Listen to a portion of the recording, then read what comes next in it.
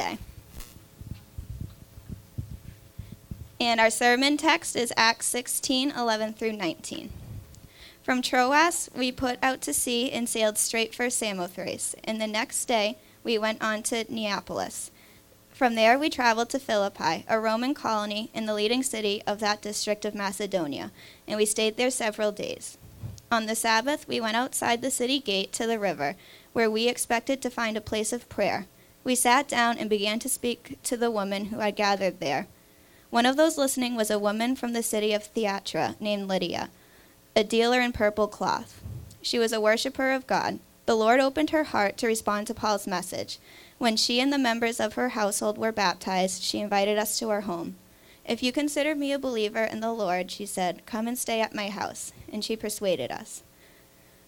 Once we were going to the place of prayer, we were met by a female slave who had a spirit which she predicted the future. She earned a great deal of money for her owners by fortune-telling.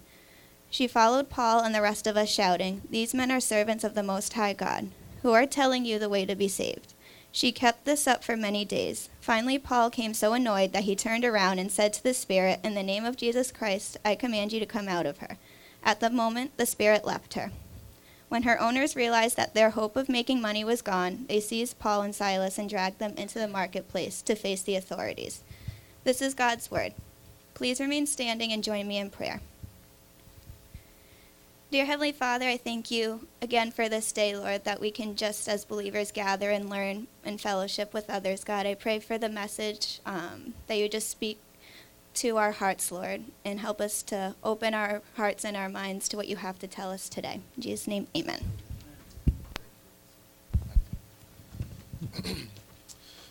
Well, welcome. So good to see everybody this morning. I hope that if you have a Bible, that it's open to Acts chapter 16. And I hope that the Word of God encourages us this morning through what the Spirit of God would say to us. Have you ever had a crush on anybody? All of us. Don't be ashamed. And have you ever been told, "You're not my type"? I think every single girl that I've ever liked, except one, that's what they have said to me. But the only one that mattered, I was her type. So great. Praise God for this.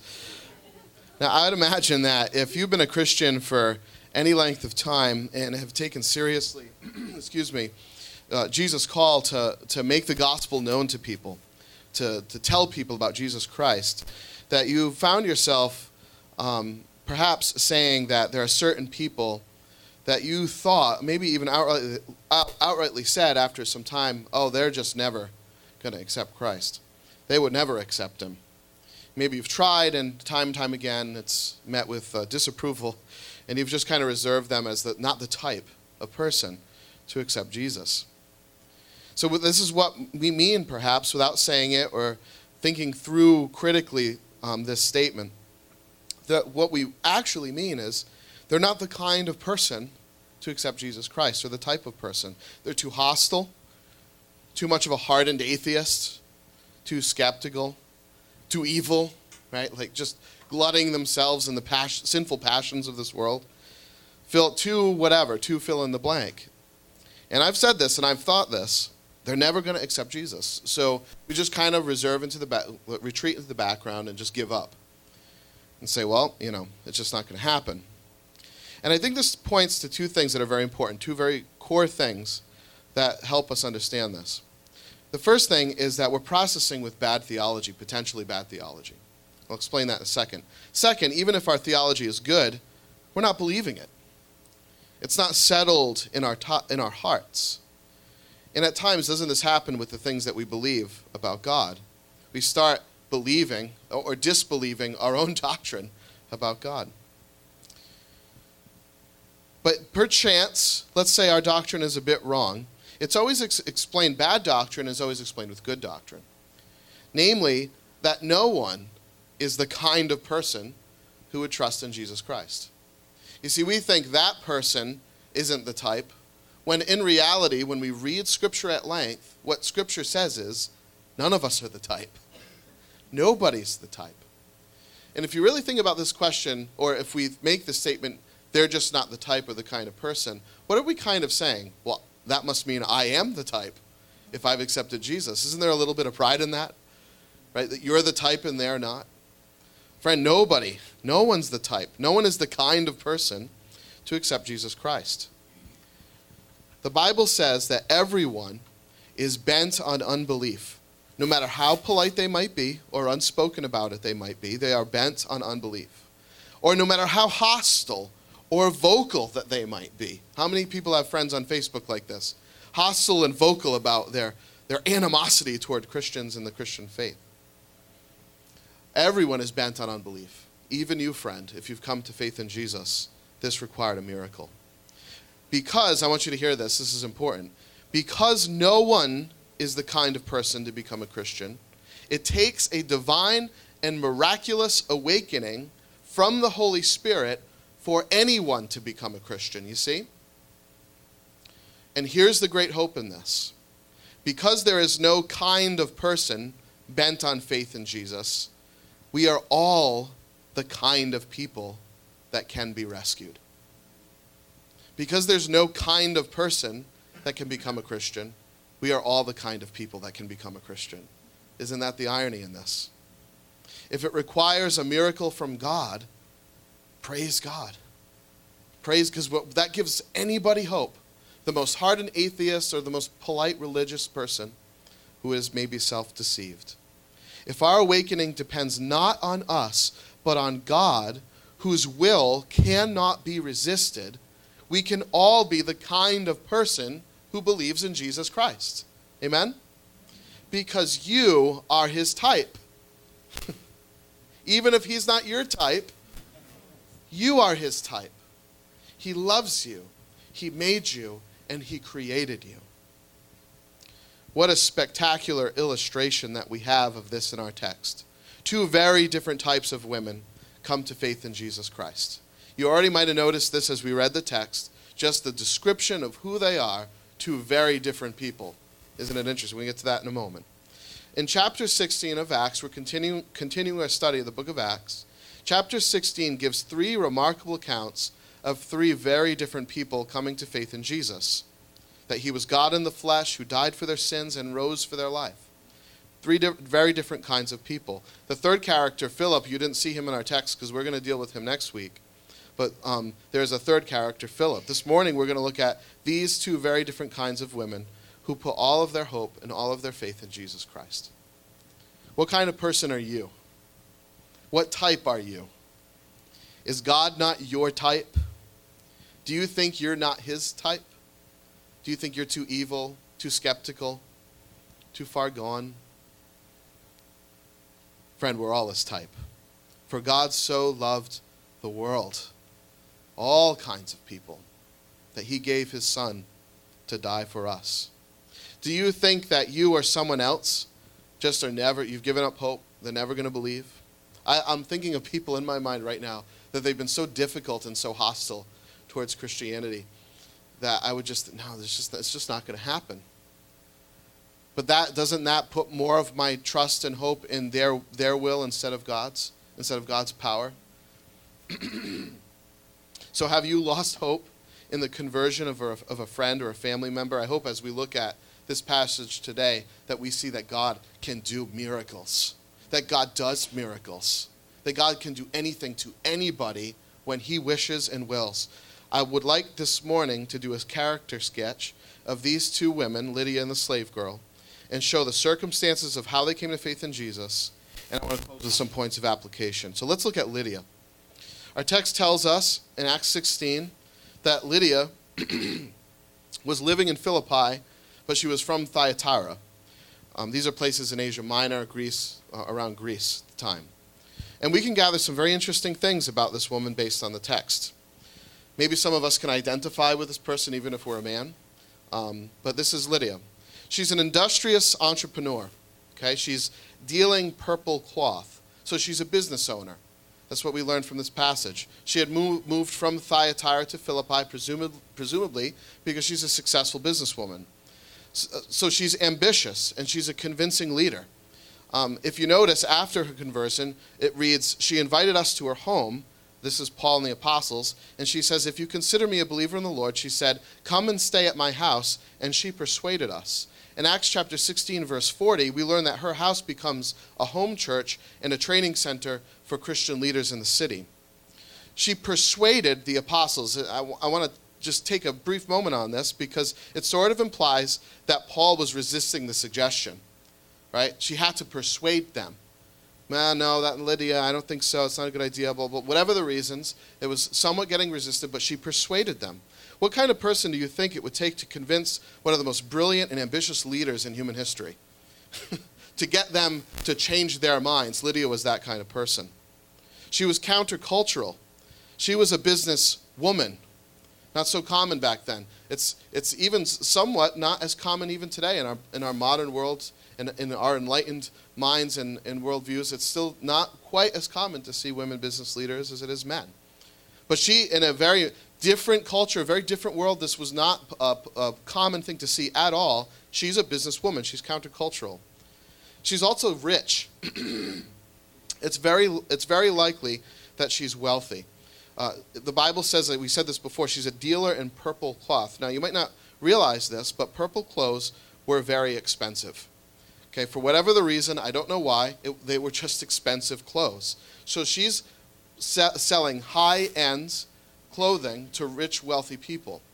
Almost like, one of those boutiques in New York City on Madison Ave or wherever they might be. Recall in Luke chapter 16, remember the rich man and Lazarus? What's the rich man clothed in? Purple, right?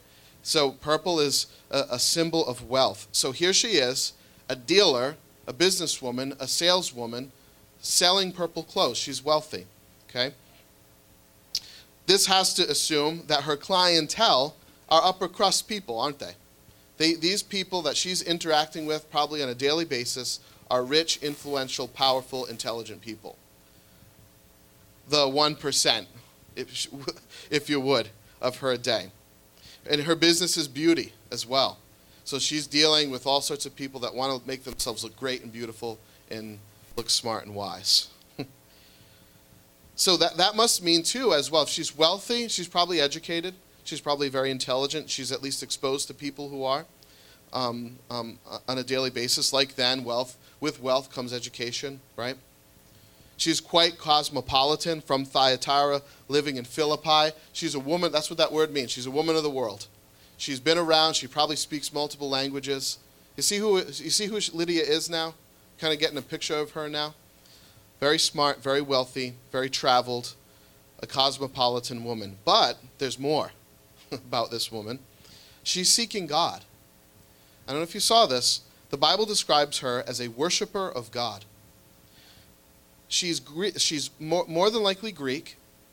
That means she was either pagan or believed in the Greek pantheon, or she had a philosophical persuasion from Plato, Aristotle, and all these guys.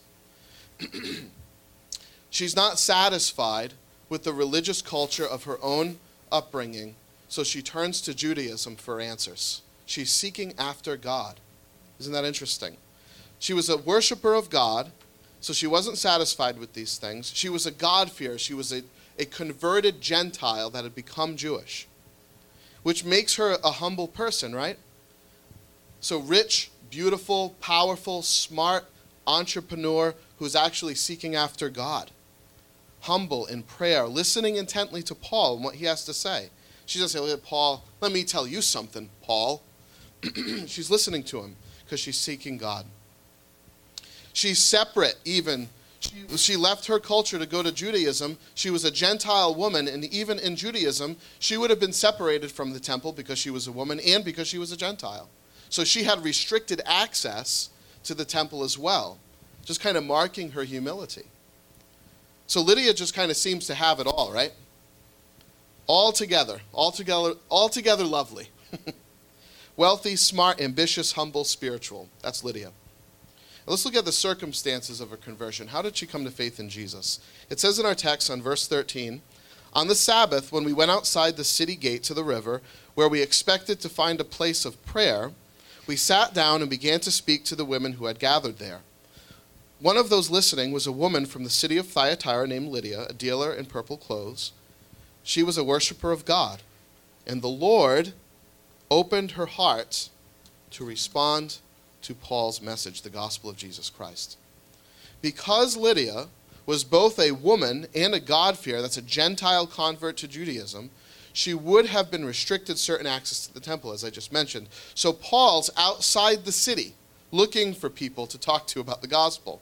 He's outside the city gate expecting to find groups of religious Gentiles exercising their devotion, and he comes across a group of women having a Bible study, having a prayer meeting. And you know what Paul doesn't say? Hey, let's go find some men. Right? He doesn't say, let's go find people that are a little bit more accepted in our community. They will give us clout. If they convert, then it will show the rest of the world that we're like legit. He doesn't do that. He said, no, let's sit down with these women and give them the gospel. So Paul and Silas sit down with them and they start explaining the gospel. And it's more likely like a conversation. Paul was sitting. It's not really a sermon. He's not up here like this teaching them, like I'm teaching you, right? Like a monologue type of thing. It's a conversation. There are questions and answers and dialogue, more than likely, about the gospel and about God. God-fearers would have been in a very difficult, so Lydia would have been in a very difficult position spiritually. Let me explain to you why. First off, she would have had to abandon her cultural religion. Right off the bat, we know that, and that's tough to do in her culture. Many times in the world that we live in, maybe with the exception of kind of like the modern world that we live in the West, it's not so much a problem when we decide to become another religion. But you know what? It was 80 years ago in our country. If you were a religion and you switched, it was a very big deal. And it's still like that in many places in our world, and it was like that for her. So she would have had to leave her cultural, her faith that was presumably in like the gods, the pantheon gods of Greece or Rome, like Apollo and all these things. Or she would have had to leave, and this is what was more likely the case because she was rich and intelligent, right? So she would have been taught Platonic philosophy. She would have been part of like the enlightened philosophical belief system in Greece at the time. So back then, it's likely she would have abandoned the mythology of Greece and adopted this Platonic worldview. She was probably these are some big words, so just kind of follow this. She was likely either Epicurean or Stoic. These were Platonic philosophies. Let me explain to you. It's very simple, okay? What these believed was that death was the end. You live your life and you die and that's it. Sound familiar? That's what they believed, though. Very much like our modern world today and our secularism that we see today. Death was the end. Epicureans believed if death's the end, have a lot of fun. Because you only got one life to live, baby. So glut yourself on the passions of life, get drunk, have lots of sex, it doesn't matter, just wear your flesh on your sleeve, have a lot of fun. That was basically, I don't want to oversimplify it, but that's basically Epicureans. Stoics actually took the exact opposite lane. Isn't this interesting? They too believed that the death was the end, but because of that, they would say you need to separate yourself from the world because you're going to get hurt by it. Because if you fall in love, they're going to die and you're never going to see them again. So void yourself of emotion. That was kind of, the stoic, that's where we get that word from. Someone who's got like a stoic face. That's where we get that from. So the Stoics believed, suppress your emotions, suppress your passions, because it's just going to end and it's going to hurt you more if you feed that appetite.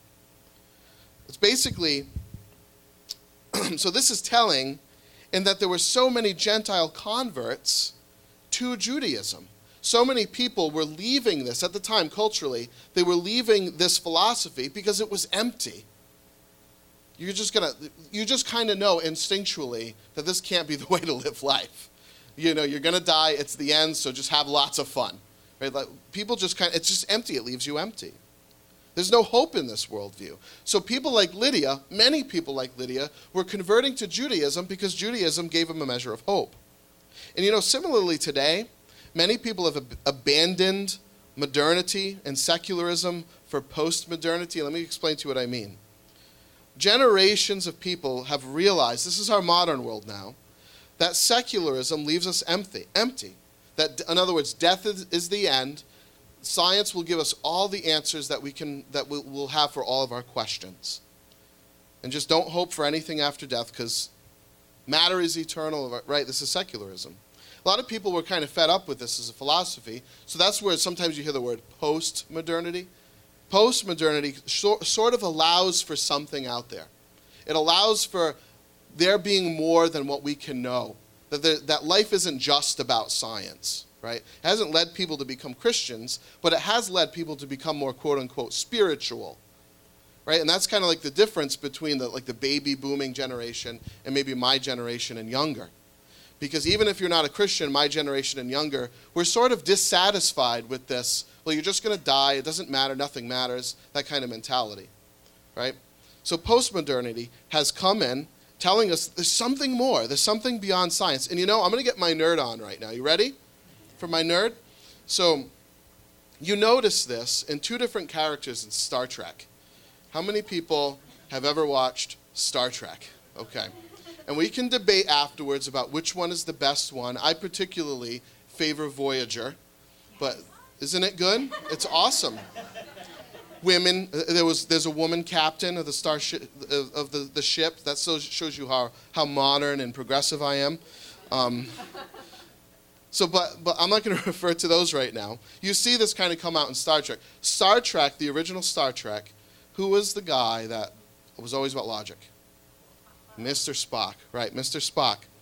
He defied emotion. He was half Vulcan and he was half human. So the human side gave him these feelings that were just annoying to his Vulcan side because the Vulcan side said, nope, feelings are going to crush you and kill you, get rid of them. Life is all about logic. So that's Mr. Spock, all right? Enter Star Trek The Next Generation, okay, with Captain Picard. You know him? Right, and who is the Spock counterpart in Star Trek The Next Generation? Data. Data is all robot. He's all logic. And what does Data always want? Emotion, feeling, humanness. Do you see that shift? You see that shift from modernity, Mr. Spock, to post-modernity, Data? Someone who is like just defying emotion, all about logic, to someone who is postmodern, who knows there's something more out there. There's got to be more to life than just base logic, and that's Data. And there's even one great episode where the Borg gives him feeling. You remember this? Okay, so end of nerd story, and back to the Bible. I say that to describe to you that this is a very real cultural shift in our culture, too. It's just like what was happening with Lydia. They had this philosophy, and they knew it was empty. So they were seeking for something more, and Lydia left her paganism. She left her Greek philosophy and went to Judaism. And you know what she found there? The crushing burden of the law. She found hope in the next life, but she also found the inability to attain to it. Do you remember when we talked earlier about the sermon on circumcision? And someone told me I said that word way too much in front of kids, so I apologize. Good luck, Mom and Dad. What was I saying? Oh, yeah. So you remember that sermon? That Paul was concerned that they were putting the crushing burden of the law on people that had come to faith in Jesus. That Christianity was salvation by grace through faith, not following all of these legalistic systems that came through Judaism. So here we see this. Lydia leaves paganism for hope to Judaism and finds it just as empty. Because, yeah, there's an afterlife, but I'll never even attain to it because I'm a sinner. I'm guilty. So she's searching, and along comes Paul. Along he comes with the gospel of Jesus Christ that tells her there is a hope of eternal life, and someone has paid your price for you. And Scripture says that the Lord, through the Holy Spirit, opened her eyes, and she became a believer in Jesus Christ. The curse of the law had been removed. The Lord opened her eyes. You know, the scriptures say that she responded to the message. Now that's kind of like a very weak, light word. When you translate the Greek word to the English word, respond is a very weak word. It's more like, that word when you translate it, it's more like an addiction. Lydia had become intoxicated with the gospel. because she knew what it did for her. It gave her hope in the life to come because, number one, it gave her a life to come. There was an actual life to come. But number two, it cleansed her from all her sins to make it possible to enter into that life. And she became the Bible says the Holy Spirit caused her to respond to the message. That is, to become intoxicated with that message. Attracted to it, mesmerized by it. And friends, isn't it true that so often that we are intoxicated with so many different things besides the Lord? Oh, wouldn't it be so fantastic to be wealthy, to be married? We're intoxicated with everything but Jesus Christ. And you know what the irony is? Because we're so intoxicated with this world, that increases the level of brokenness and disappointment we get from it. So you know what we end up doing? We end up intoxicated on other things to relieve the pressure. Drugs or alcohol or sex or food or binge Netflixing, right? We're escaping a brokenness. Oh, friend, be intoxicated with the gospel. He is better. Jesus is better. The Lord opened her eyes. One teacher noted this woman's business was beauty, but had never seen something so beautiful. All the beauty that she had seen was ugly in comparison to the beauty of Jesus Christ. Do you know how beautiful he is? Do you know it? You know, if you're a Christian, you say, yeah, I know it. Do you? Have you forgotten? He is beautiful. And it's so life-giving for Lydia that she said almost immediately, please use my home as a church, as a center for ministry in this city. Amazing. A center for the God. So a rich, intelligent, hardworking businesswoman is transformed by the gospel. The Lord, not Lydia, opened her eyes. The Lord opened her eyes. She was the Lord's type. You say, oh no, I'm not rich or beautiful. Well, good. Neither am I. So let's go to the next example of who the Lord's type is, the slave girl. Let's look at the slave girl. Once, when we were going to a place of prayer, we were met by a female slave who had a spirit by which she predicted the future, and she earned a great deal of money for her owners by fortune telling. Owners. She was property. Lydia was in the business of selling goods, and this girl was the goods. Enter the scene, a female slave. Scripture in context, historical context, would put this girl about 10 to 14 years old. 10 to 14 years old. Almost like our slave trafficking today.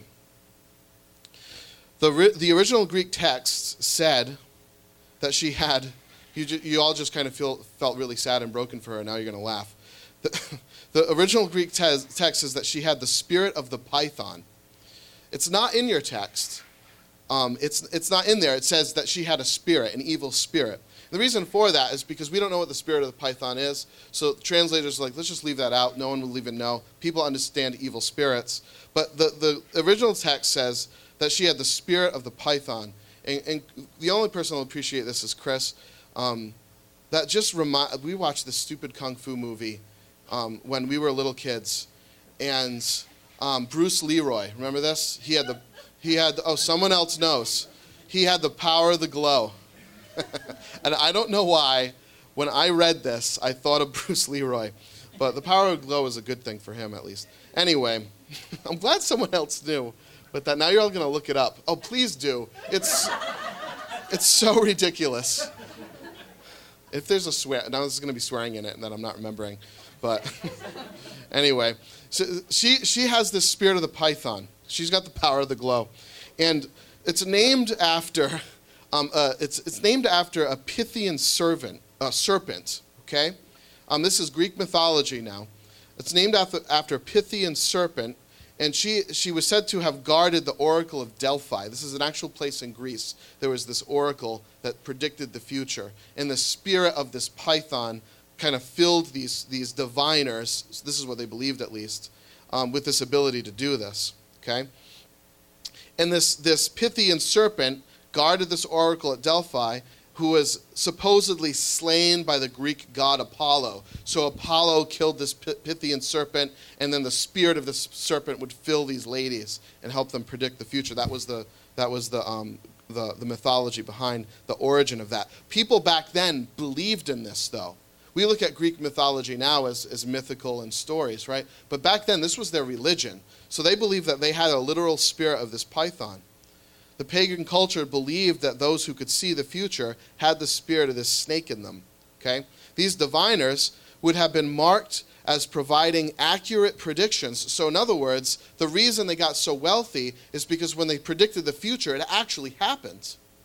That's why they were getting so rich. Okay? The only way to make money is if you're right? And they also, these people, these diviners, so this slave girl included, had very bizarre behavior. They even called them at times ventriloquists. Isn't that funny? Ventriloquists. And it's not because they had little puppet dolls and made them speak. It's because they actually became possessed and spoke almost like in different voices. So the little girl would have like the voice of an old man, right? Almost kind of like, what you'd see in a horror movie like Exorcist or something like this, right? And they made money because they were accurate. So here's this bizarre, kind of scary, intimidating individual in this slave girl. And honestly, one thing that is interesting too is it's more than likely that this young girl was actually very pretty. Because a lot of times it's said, just like in the culture back then, that these diviners would be attractive young ladies. Sold by her family, she's a slave. So at some point, her parents gave her up, sold her, and now she's the property of society, exploited by evil people. So here's this shrieking slave girl, speaking like an old man, following Paul around, and saying this in verse 17, she followed Paul and the rest of us shouting, these are men, right? Servants of the Most High God, who are telling you the way to be saved, and she kept this up for many days. There's a part of that text where it says Paul got annoyed by this.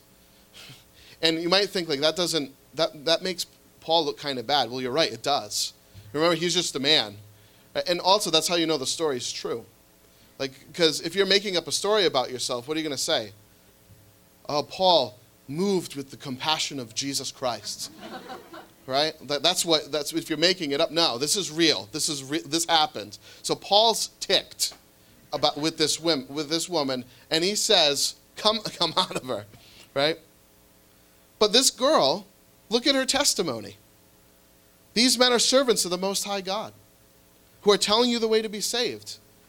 She knows who they are, and she knows it almost seems like she's complimenting their message. Why is Paul mad at this? But if you understand really what she was saying, and this is hard to see in the text, but really it's more likely that she is saying that their God is a way, is one way to be saved. Their God is like better than some of the other ones. So obviously this is a false doctrine. There is only one God, and there is only one way to God through Christ. So she's not telling them the truth. She is more telling a wicked lie about the gospel, what it is not. And Paul, giving her maybe a little bit of space and grace, becomes annoyed and deals with it. Jesus Christ is not a God of one's preference. He is the God. Salvation through Christ is not one way of many for the forgiveness of sins. It is the only way, friends. And if it is not, then throw your Bible in the trash can, because that's what it says. If it is not, then we are wasting our time as Christians. We don't have the right to pick and choose the things that we want to believe, the nice verses in Psalms or some of the gentle sayings of Jesus Christ. It's all of it or none of it. And it's important. We look at this girl. she's demon-possessed. And we say, well, that's so foreign to me. How can I identify with this crazy little girl possessed by a demon? We tend to think that this girl has no control. A lot of times we think of demon possession as people who have no control over this. But I would argue the opposite.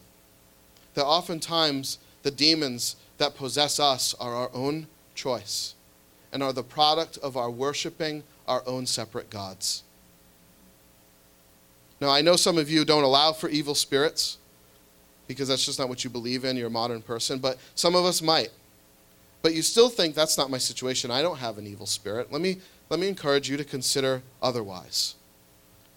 Are you a slave to things that you delight in? What owns you? Are you a slave to money, to popularity, to beauty, to success, to good parenting, to parenting in general? What are you a slave to? What do you have to have? Because if you don't have it, it'll prove to you, like Rocky Balboa, that you're a bum. Friends, can I suggest to you that you have an evil spirit, a false god that you worship, a greater love than Jesus Christ? And I know what it's like, because I wrestle with those demons too. You are a slave to the things that you delight in and love most. If that's power, you're a slave to power, and you're going to shriek to possess it. If it's the approval of people, then you are going to shriek for mom's approval or dad's approval or boss's approval. This girl's problem is our problem, friends. We have a foreign lover that we commit adultery with, and each time we do, we are unfaithful to our bridegroom, the creator of us and all that we see. You see? He's the God that we should love most. So this girl's problem is our problem. Here's this young, possessed, abandoned possession put up against Lydia, a successful, independent, wealthy, cosmopolitan. Both come to faith in Jesus Christ. Lydia, perhaps entering her Manhattan boutique, walks by this drug-addicted, whore-pimped-out prostitute on her way to a crack house. You see what I mean? These two very different people. Both not the type to accept Jesus. Both the type to be rescued by God's grace. You see? Let's look at her conversion. Finally, Paul became so annoyed that he turned around and slapped it. No. Said to the spirit, in the name of Jesus Christ, I command you, come out. And at that moment, the spirit left. Isn't it interesting how the gospel came to this girl in comparison to Lydia? Lydia's getting an interactive Bible study, right? She's got navigators in front of her. This slave girl gets a command. Lydia receives a rational dialogue. This slave girl encounters the power of God. They both needed what they received too, by the way. One needed power, the other needed reason. Lydia was stricken with the emptiness of her false philosophy, the crushing burden of the law, but the slave girl needed deliverance. She needed a new master. See? This slave girl was doubly enslaved, a slave to human masters, exploited by society, but enslaved by evil spirits that possessed her. And Paul speaks to that demon in the name of Jesus Christ, come out of her. Jesus, in that moment, took back what was his. Because she belonged to the King of Kings and Lord of Lords and Creator of all the earth. And friend, I don't care who you are, that's you. You don't belong to yourself. You don't belong to this country. You don't belong to your kids, your wife, or your parents. You belong to God in heaven. And so do I. And that gives us great dignity. Friends, he loves you. Turn from that evil spirit. Turn from that wicked God that gives you nothing but death and brokenness and depression. And turn to Jesus Christ for the forgiveness of sins. That's for you. What rules you, friend? What's your demon? What are you a slave to? You need to demote it. It needs a demotion. Nothing wrong with wives, but my wife is not Jesus.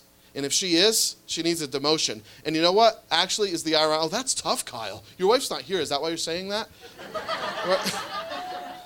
You know what happens? This is the irony of it. When I do that, she gets elevated in my life. She gets more importance to me, more love, because when I worship anything but God, I end up crushing everyone else around me. And it's very simple. Why? Because she's not that person. She's not God. And your boss isn't your job isn't your God. And when you think it is, it crushes you, and you end up hating it. They disappoint. Demote it, friend. Some of us this morning need to start demoting some things. The size of your bank account, the size of your house, the amount of cars that you own. You need to start putting things through some demotion, don't you?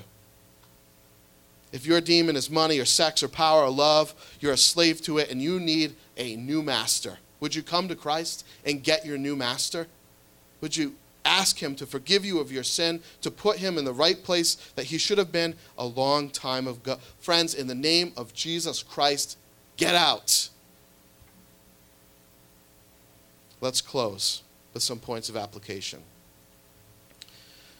I want to just point out again, there is no kind of person that is more psychologically prone to accept the gospel of Jesus Christ. The slave girl is not the type. Lydia is not the type. Neither of them are. No one is the type, and that's why it is ironically possible for anyone to be saved. We're all the type. Because none of us are the type, we're all the type. Isn't that great news? Look, here's what I mean. If the type of person that gets saved is rich, funny, and smart, then that eliminates like 20% or 80% of the people in this room. I'm sorry. That was rude. I didn't mean that. You're all very smart and funny, okay? But you see what I mean, though? If that's the type of person, then we just eliminated 80% of the human population. There's no hope for them. That's why the gospel has to be for no type of people or no kind of person. Because if it is, it only gives hope for a very select few, and that is not hope at all. The gospel is for not for the kind of person or people that we are. We are all broken. We are all separated from God. We all have unbelief in our hearts. We all worship other gods, and we all need God to say, wake up or get out of her. Or we'll never come to see. Because none of us are the type, we're all the type. Because none of us are the kind of person, we're all the kind of person. The miracle of salvation is the power of God and what he does. That's the first point. So that, you know what that does? That gives us hope for our hardened, atheist, angry relative. They cannot resist the power of God. When God goes to them and says, get out, that demon will flee. That gives us hope, friends. You know what else we can kind of notice about this and how to apply this? That God saves outcasts. And you might kind of trip over this and not really see it, but these are both women. Right off the bat, these are somewhat outcasts in their society. They're not as accepted as men in the business world or in the church. But you see these two women, the first people that could have converted in Philippi are women, not men. And we're going to go to Philip next week, the jailer, and he's also a Gentile, someone unlikely to be included in the group at the time. God saves women, slaves, and Gentiles. Gender, ethnic, and social barriers are brought down with the gospel of Jesus Christ. Amen? And you know what else we can kind of learn about this? There's really no cookie-cutter way of giving the gospel to people. We don't have to use the Romans road every single time that we talk to someone about Jesus Christ. Sometimes they need the power of God. Get out of her. Sometimes they need a Bible study. There's no cookie-cutter gospel presentation that will just work for everybody. This doesn't work like that. Lydia needed to be reasoned with. The slave girl needed power. Friends, who do you think isn't the type? Who do you think isn't the type?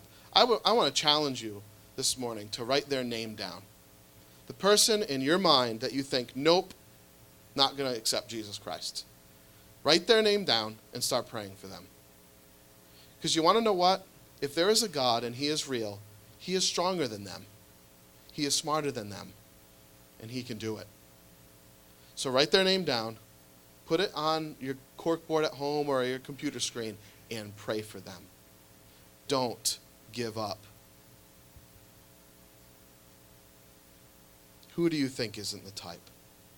Who do you think never will? How dare you? Do you think you're not the type? Too wicked, too gone, too smart? How dare you? I want to dare you to seek God. Seek him. Let's pray. God, we thank you so much, Lord, that you are good and that you are faithful. God, sometimes we all, how dare any of us to speak against you. God, you are so good, God, and you love us so much. I pray, Lord, that anyone who might be here this morning who doesn't know Jesus Christ would this moment put their faith in Christ. God, I pray, Lord, that your Holy Spirit would open eyes to see the beauty of Jesus Christ came and died for your sin, friend. All of it, you don't have to die for it. He loves you. He made you. He created you in his image. This creation is meant to speak to you that he is real and that he is there and that he is powerful, that he has made you. The heavens declare the glory of God. Come to him this moment by faith in Jesus Christ. He is what you've been looking for. All your life you think you've been looking for something else, it's been him. Oh God, thank you for being our Lord. If there's anyone here this morning that is putting faith in Jesus Christ, would you tell him? Would you say a prayer? Call out to God. Repent of your sin. Tell God that you are trusting in Jesus Christ as your Lord and Savior. Turn from it. Believe in the Lord Jesus Christ, and he will save you. And if that's you, friend, I just want to beg you to come talk to me after so that I can pray with you and talk more with you about this. If you're not really ready for that, but you feel like the Lord is leading you, please come talk to me. God, we just love you. We thank you. All of us in this room, sometimes, even as Christians, God, we get back into that demon mentality where something is starting to possess us, own us, something more than you, some greater love. God, I pray, Lord, that we would go back to our first love. We thank you so much, God, for your faithfulness and for your Son, Jesus Christ. It's in his name that we pray. Amen.